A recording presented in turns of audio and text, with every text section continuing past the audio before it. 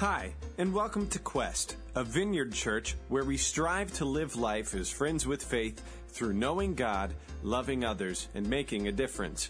If you're new, there will be information at the end of this podcast to help you plug in at Quest both in person and online. Now, let's dive into this week's teaching.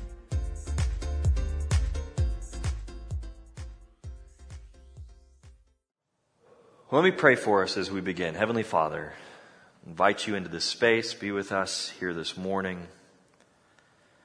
Challenge us as we open up your word. Study who you are to us, Lord. Meet with us here, we pray. In the name of Jesus, amen. Well, what are you afraid of? What are you afraid of? Tell me. Shout it out. You can shout it out. We're good friends here. What kind of things keep you up at night? Make you anxious, give you the sweats, freak you out? Right, yeah, snakes, spiders, absolutely. Heights, yes, particularly that sudden stop at the end of falling from heights. Yeah. In the first service, I actually saw a guy point to his wife, and I thought, whoa, that's kind of crazy. Yeah, can you believe that? I'm thinking, this man is completely fearless. You have nothing to fear. Some of us, we're freaked out by the physical things that we know can hurt us. Bears and snakes, clowns. Some of us fear the things that we can't control. You know, what if our house catches on fire? Or what if our flight is canceled or delayed and we miss part of our vacation? What if our kids don't turn out that way that we want them to? And I know people who think that fear is a great motivator, but my experience has been much more of the opposite. When I fear something, I try to avoid it at all costs. You know, I don't walk down dark alleyways in big urban environments. I don't crawl into caves in the middle of winter and try and poke a bear. And if I can, I try and stay away from kids' birthday parties and circus sideshows. Stay away from them. Forget about it, right? But something else that I avoid is allowing my fears to cripple my faith. After all, fear is really believing that something else has more power in our lives than Jesus Christ. Our faith in Him is about believing that being like Jesus means that we have the power to conquer the same things that He has already conquered. His power is within us, and if we believe in Him, if we trust in Him and have faith in Him, then we will not let our fears change the way that we live like Jesus. Now, I know usually when I speak to you guys, I'm not this direct at the beginning of the message. I tend to be a little bit more withholding, but today I wanted to be forthright with you. And I know, sorry, I'm withholding, but anyway, we're going to be on a cruise today through the Gospel of Mark. And this is one of my favorite books in the New Testament because the author, who many people believe is John Mark, it's not been definitively decided that he was the author of this text. But a lot of people do think he is. Now, this is the same John Mark that was in a discussion and a disagreement with Paul about where they were going to go to next on their missionary journeys.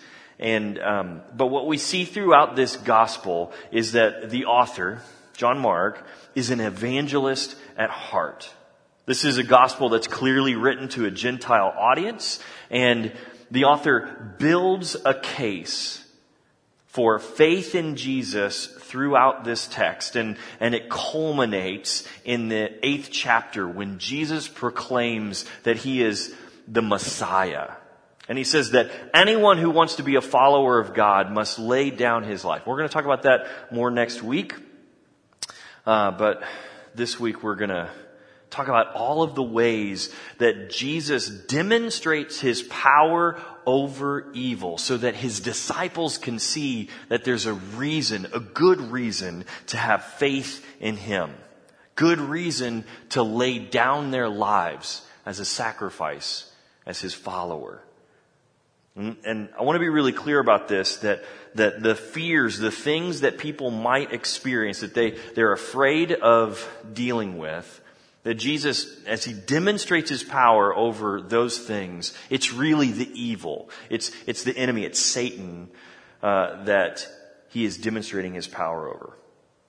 So when we read these texts in a moment, we can relate. We can relate right here in this moment in 2017 in Westerville, Ohio, with any of the new Christians who would have been reading this text in the first century. In fact, Mark's earliest readers who experienced the malevolence of the enemy needed these stories of the disciples to hold on to in the same way that we do today. Even though the power of evil was broken on the cross, we still wait for Satan's final defeat when Christ returns to us as he rides in on that white horse and makes his home in the new Jerusalem. But until then, we, just like the first century Christians, must hang on to the stories of the disciples as they watched Jesus have power over all creation and over all evil. We're going to start today in Mark 4, verses 35 through 41. And as you turn there, I want to give you a little context for this story. Up until this point, Jesus has been teaching his disciples and all of the people who would come and listen to him, and he's been teaching in parables. We read about the parable of the sower, the lamp under a basket, the parable of the seed growing, and the parable of the mustard seed. And if you put these parables together and all of their teachings, if you condense them down into what Jesus is really trying to say, and you create one central thought, you might read this. Jesus was saying, the good news is a message that needs to be spread around. And while it may have small beginnings, it will grow huge by the time of its harvest. And Jesus is giving an indication of what to look for, what to do for his disciples. And now in this next section of Mark, he's going to show us who's going to lead this charge. Mark 4, verse 35 through 41. On that day, when evening had come, he said to them, "Let us go across to the other side." That's the Sea of Galilee that he's talking about. And leaving the crowd, they took him with them in the boat, just as he was.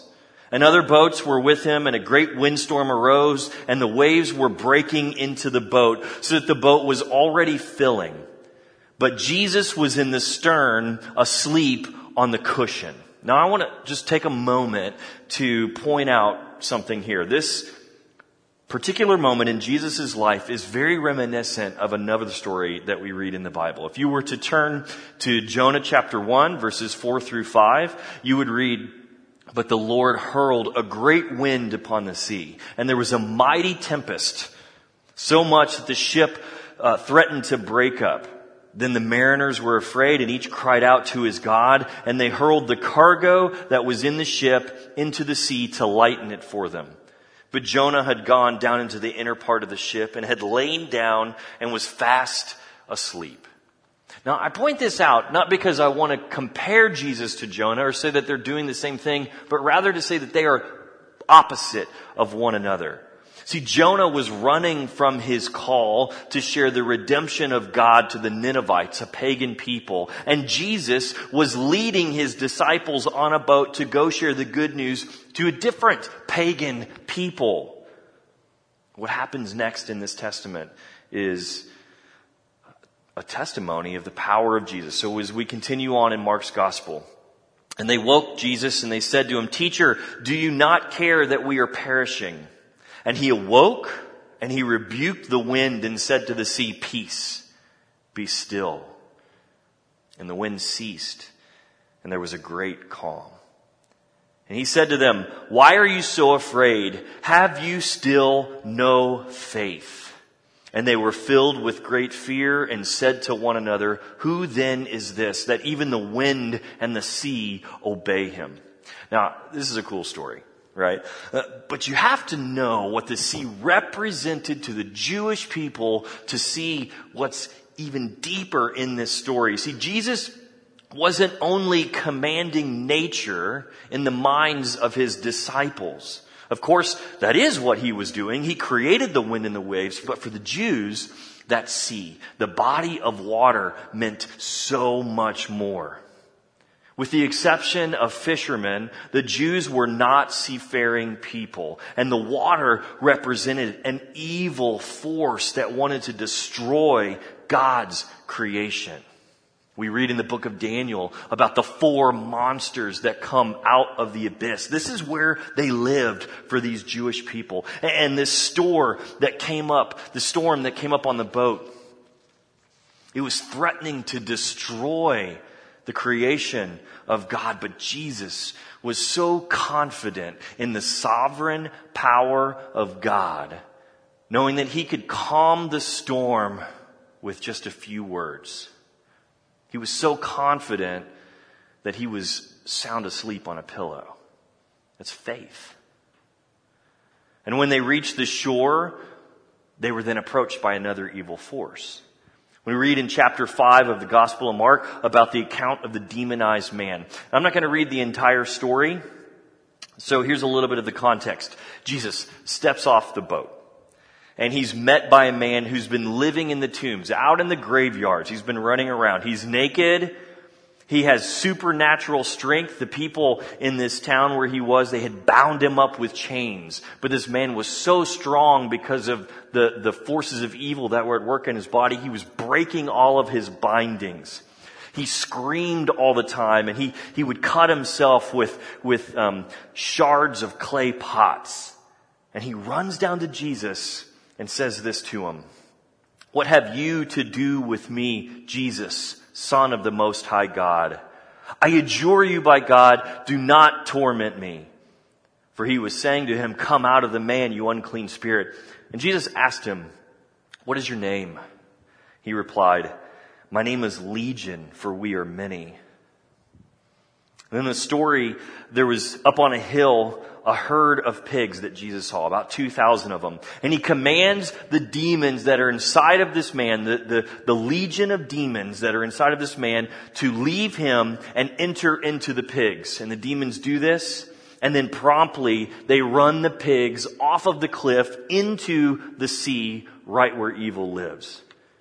The men who then were herding these pigs are obviously mad at Jesus. I mean, he just took away part of their livelihood. And they run into the town and they go and tell everybody about it. And when the townspeople get back to Jesus to confront him about this, they see something that astounds them. Verse 15 of Mark chapter 5. "And they came to Jesus and saw the demon-possessed man, the one who had the legion. And he was sitting there. He was clothed and he was in his right mind. And they were afraid. And those who had seen it described to them what had happened to the demon-possessed man and to the pigs. And they began to beg Jesus to depart from their region." Jesus' power, it frightened them. Now, I want to talk about what's really going on here, because this is a part of the story that we don't often think about. Right after this demonized man, he says he wants to go with Jesus to where he's about to go to. But Jesus says this to him in verse 19. He says, "Go home to your friends and tell them how much the Lord has done for you and how he has had mercy on you." Now, this is a moment when the disciples of Jesus are seeing right in front of them the parables that he had just taught them before they had crossed the sea. They were seeing these parables lived out right before their very eyes. A man who had received the gospel, this demonized man, he receives salvation, and he's already experiencing 100-fold fruit in his life because his life is saved. The demons who wanted to kill him now are gone from him, and he has freedom. He has new life. Salvation. And then he's sent off to let his lamp shine the light of the gospel to the pagan world of the Decapolis, where he's from.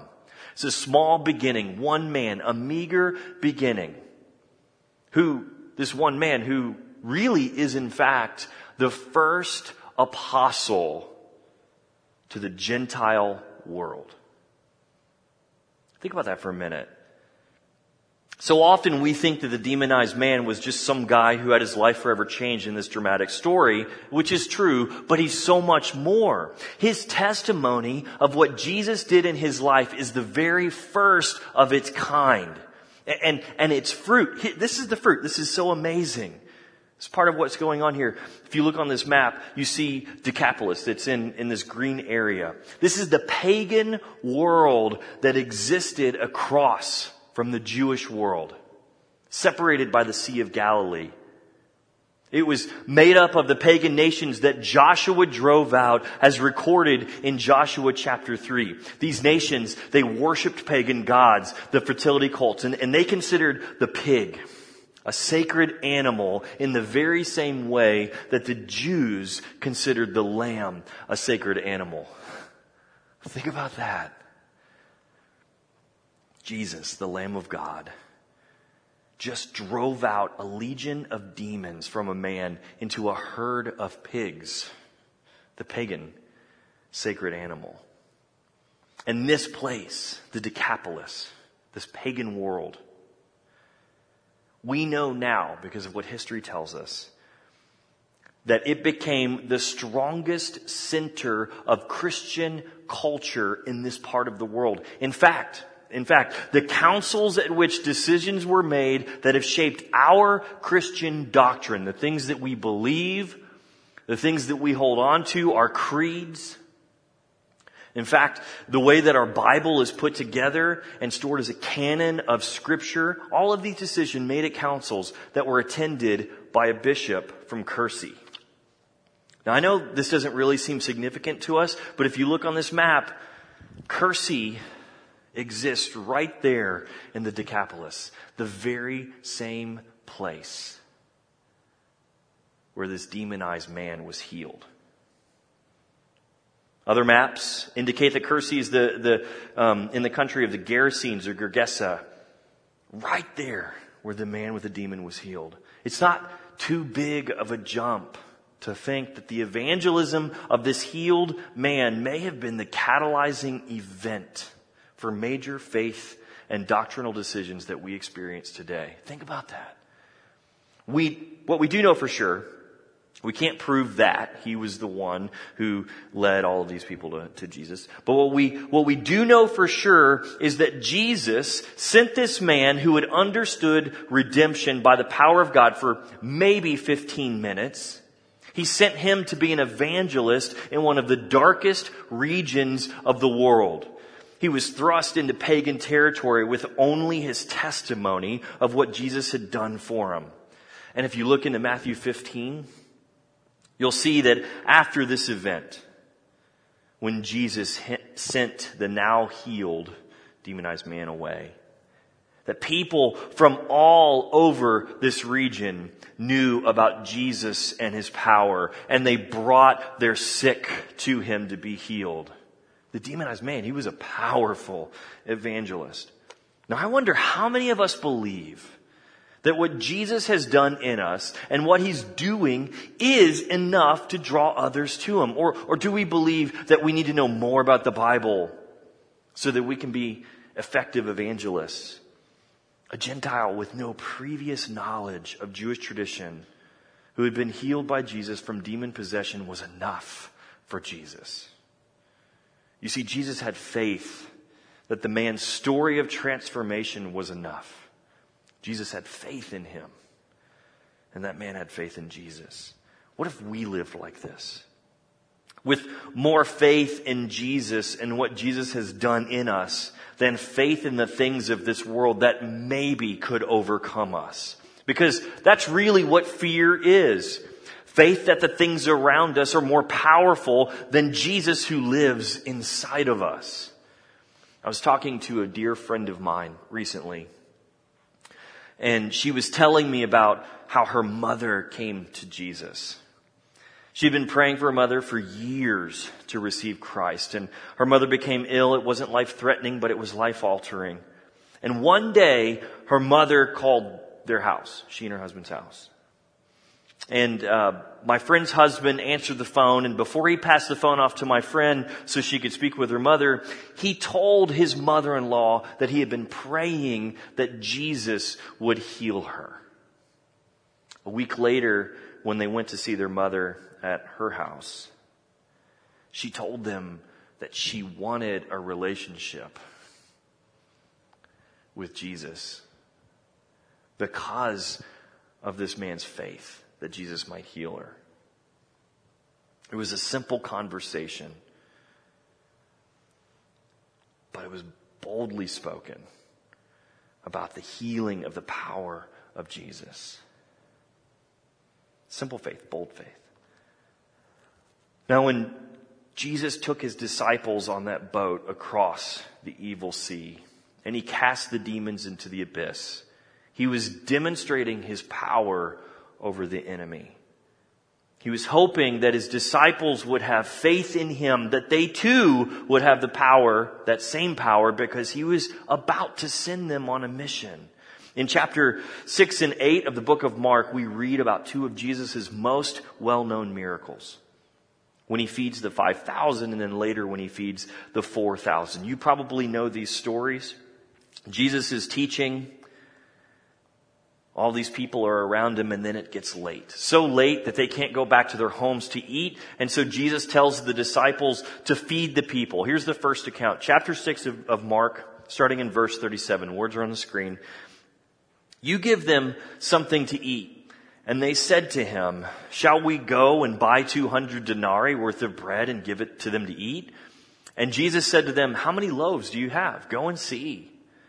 And when they had found out, they said 5. And 2 fish. Then he commanded them all to sit down in groups on the green grass. And taking the 5 loaves and the 2 fish, he looked up to heaven and said a blessing and broke the loaves. He divided the 2 fish among them all, and they all ate and were satisfied. And they took up the 12 baskets full of broken pieces and of fish. And those men who ate the loaves were 5,000. It's a miracle, right? Jesus has this power over everything. And this story, it's important to note, takes place on the Jewish side of the Sea of Galilee. And in a moment, Jesus is going to take his disciples across the Sea of Galilee again into Decapolis, where he will then feed 4,000. Here's that account in Mark chapter 8. Now pay attention to how many people are listening to him, because this story takes place after Jesus sent out the demonized man to be an evangelist in the Decapolis. Verse 4, Mark 8. And his disciples answered him, how can one feed these people with bread here in this desolate place? And he asked them, how many loaves do you have? And they said 7. He took 7 loaves, and having given thanks, he broke them and gave them to his disciples to set before the people. They had a few small fish, and having blessed them, he said that these also should be set before them. And they ate and were satisfied. And they took up the broken pieces left over, 7 baskets full. And there were about 4,000 people.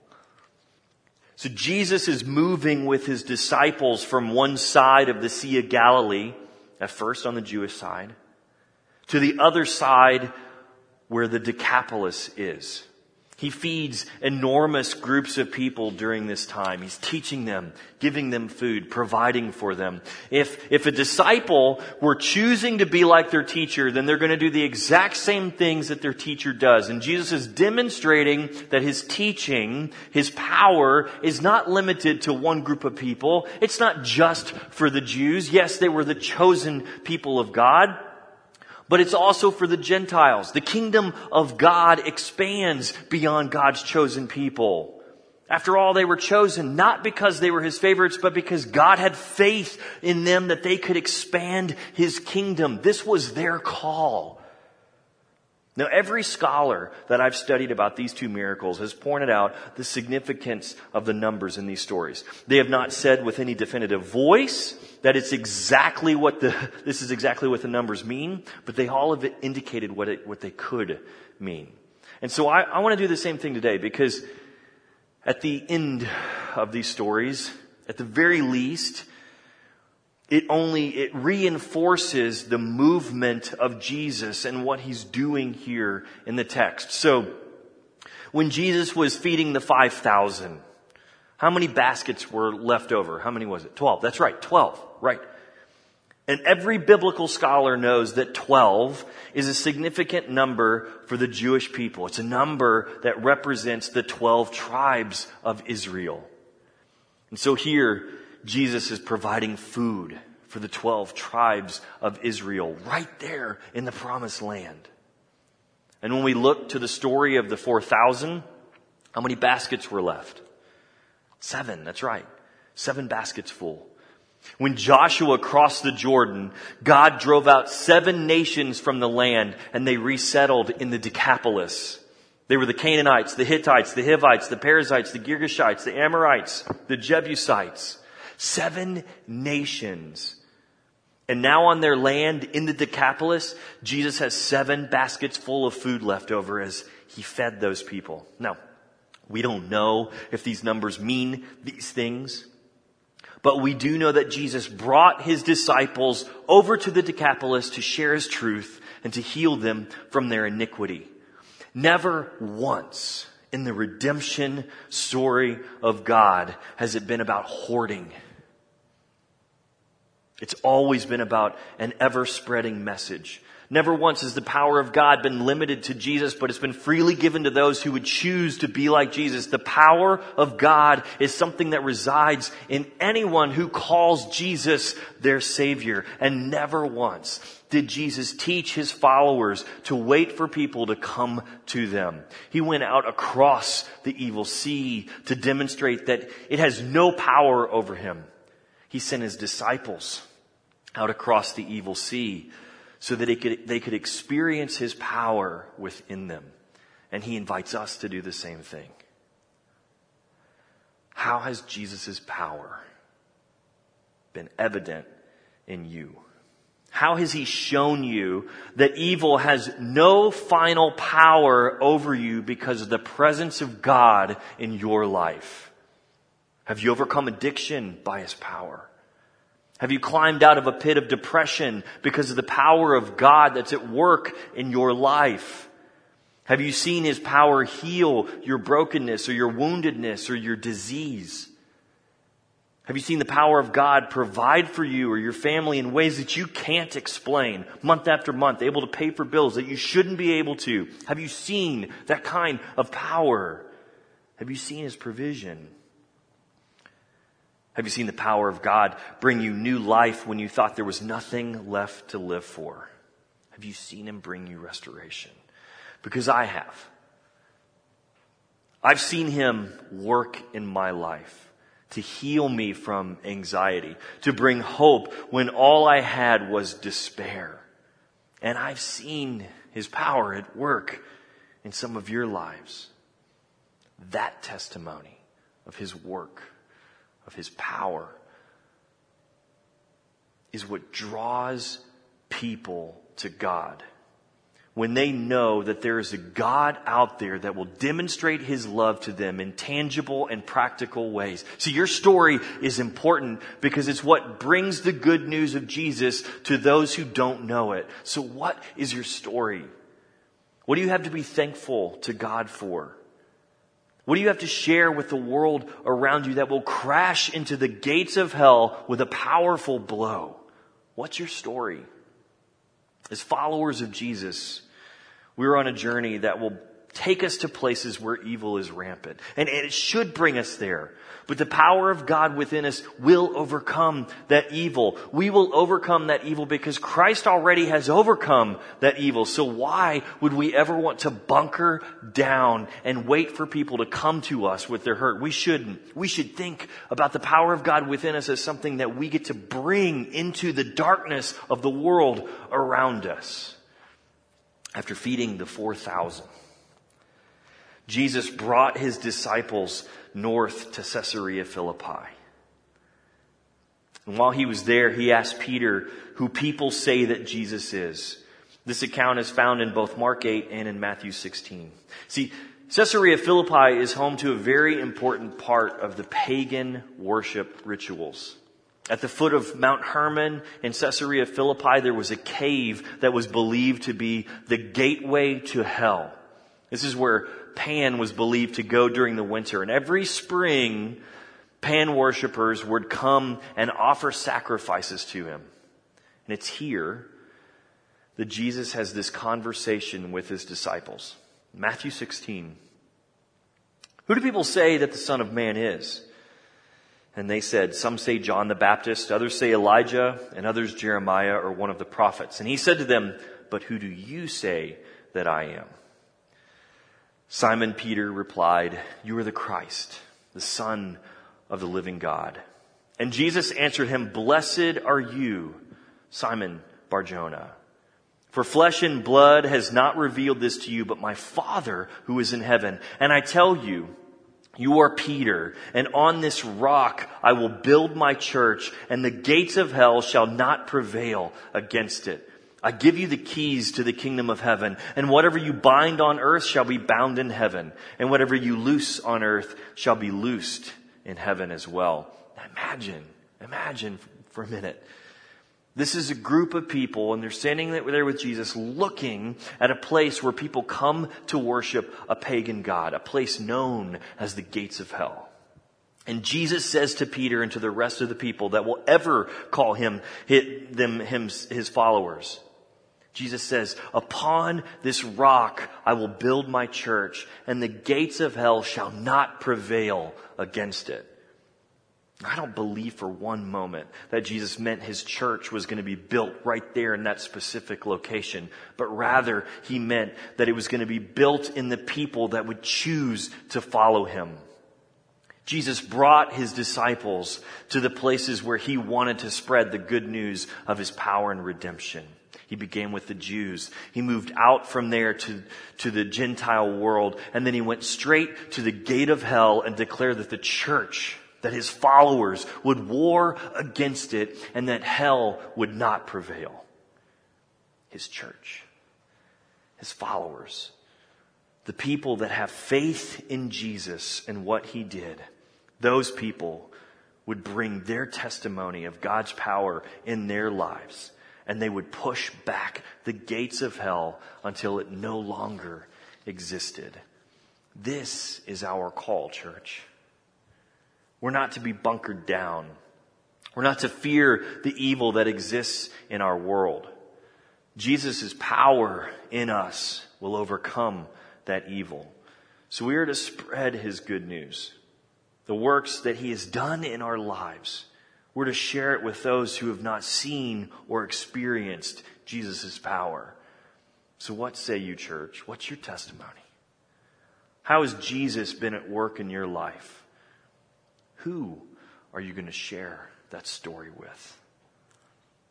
How will you push back the gates of hell in your world? Let me pray. Thank you for listening to this week's sermon audio. If you are loving Quest Podcast, let us know on Facebook or Twitter by using the hashtag #GoToQuest. For more information about Quest, who we are and what we do, or if you would like to help support Quest financially, please visit us at gotoquest.org. That's GOTO Quest.org.